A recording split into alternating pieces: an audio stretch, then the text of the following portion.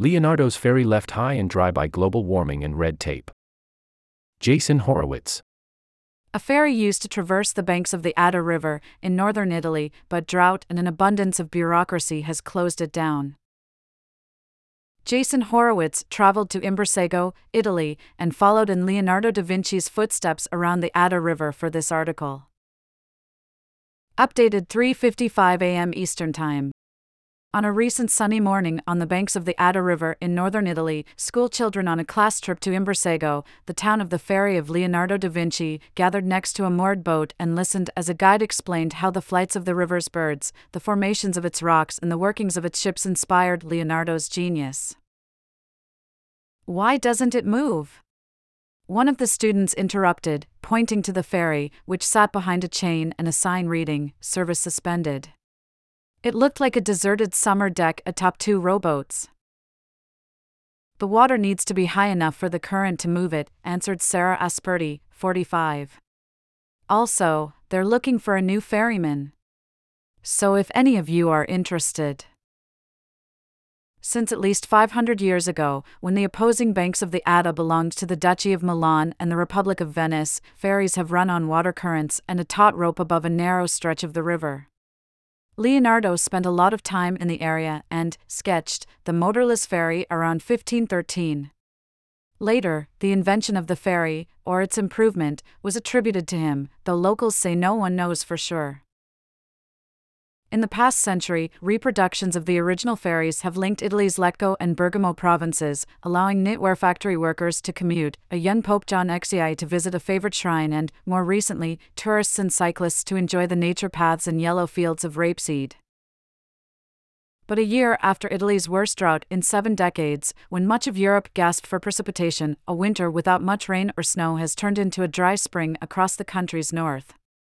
In Piedmont, water tanks are already supplying a small mountain village with drinking water. The Po River Valley, usually lush and rich in rice, is parched. In March, a member of parliament brandished river stones that he collected from the dry Adige River to accuse Prime Minister Giorgia Meloni of inaction. By the New York Times.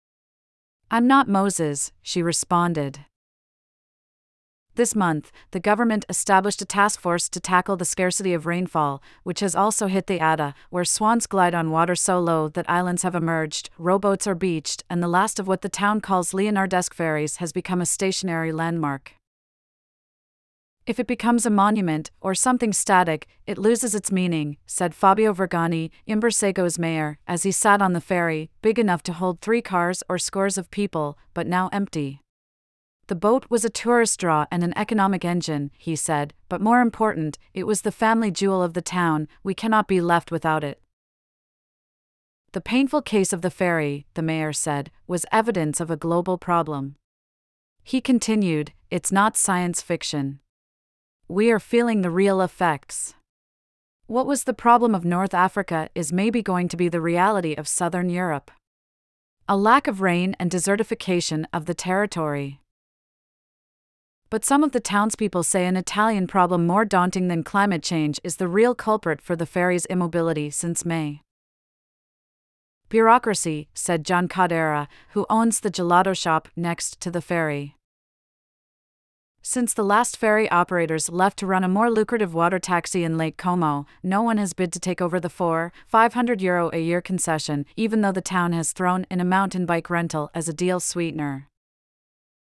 The mayor says no one wants to operate the ferry because it cannot function with weak currents, and tried to explain as much to Mr. Caldera in his cafe. But the gelato maker wasn't buying it. After the mayor left, Mr. Caldera, who fielded calls from interested locals, "You should see the hair on this guy," he said, cupping the phone, remained convinced that the engineering of the ferry could handle low water. "I mean, Leonardo wasn't a moron," he said, under a framed picture of Leonardo. He demonstrated how the ferry worked on a small wooden model made by a local pensioner. "It's to scale, it's worth €500.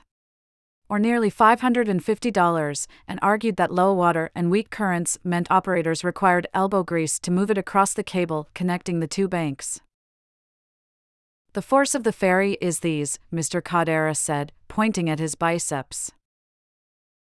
What they did not need was an advanced nautical degree, he said, as he marched out of his cafe and made a beeline for a sign honoring the human face of the ferry and its pilots over the past century. Harvard, Harvard, Harvard, Mr. Caderas said with derision as he pointed at the names. They all went to Harvard. Roberto Spada, 75, whose father was one of those ferrymen, said he helped navigate the ferry as a 12-year-old and was interested in helping out the town by doing it again as a volunteer. I thought with my license I could do it, Mr. Spada told the mayor as they leaned against other signs posted next to the ferry that featured both Leonardo's sketch and an excerpt from Dante's Inferno about Charon, ferryman of the damned.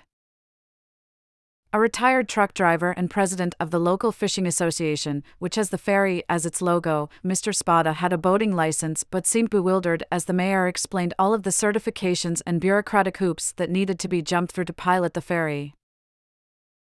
It's a really long process, said Mr. Vergani, the mayor. In the meantime, the river is at one of its lowest depths in decades. Volunteers tending to flower beds along the riverbank were finding the dirt so dry that they put down their hose and used a leaf blower to tidy up. Cyclists stepped over the chain, their biking shoes clicking on the ferry platform, to commiserate about the low level of the river. One of them, Roberto Valsecchi, 63, who recalled crossing with his car on the ferry as a teenager, worried that the paltry snowfall on the ski slopes this winter meant we will suffer this summer. Mr. Vergani worried that even if the skies opened, officials at Lake Como, which fed the river, would hoard the water and keep the tap closed to ensure the lake's own survival. The situation looked bleak. The area's hydroelectric plants had already started rationing water. Giuseppina Di Paola, 64, paused from feeding geese to talk about how she used to take her mountain bike on the ferry, but now walked along the banks, where I found a lot of dead fish. Flavio Bassana, 70, an environmental guard of the local park, was spending his day off walking the centuries-old path beside the river. He pointed to the boulders considered the inspiration for the landscape in Leonardo's Virgin of the Rocks. All of that is usually covered with water, Mr. Bassana said, pointing at the bottom of the boulder.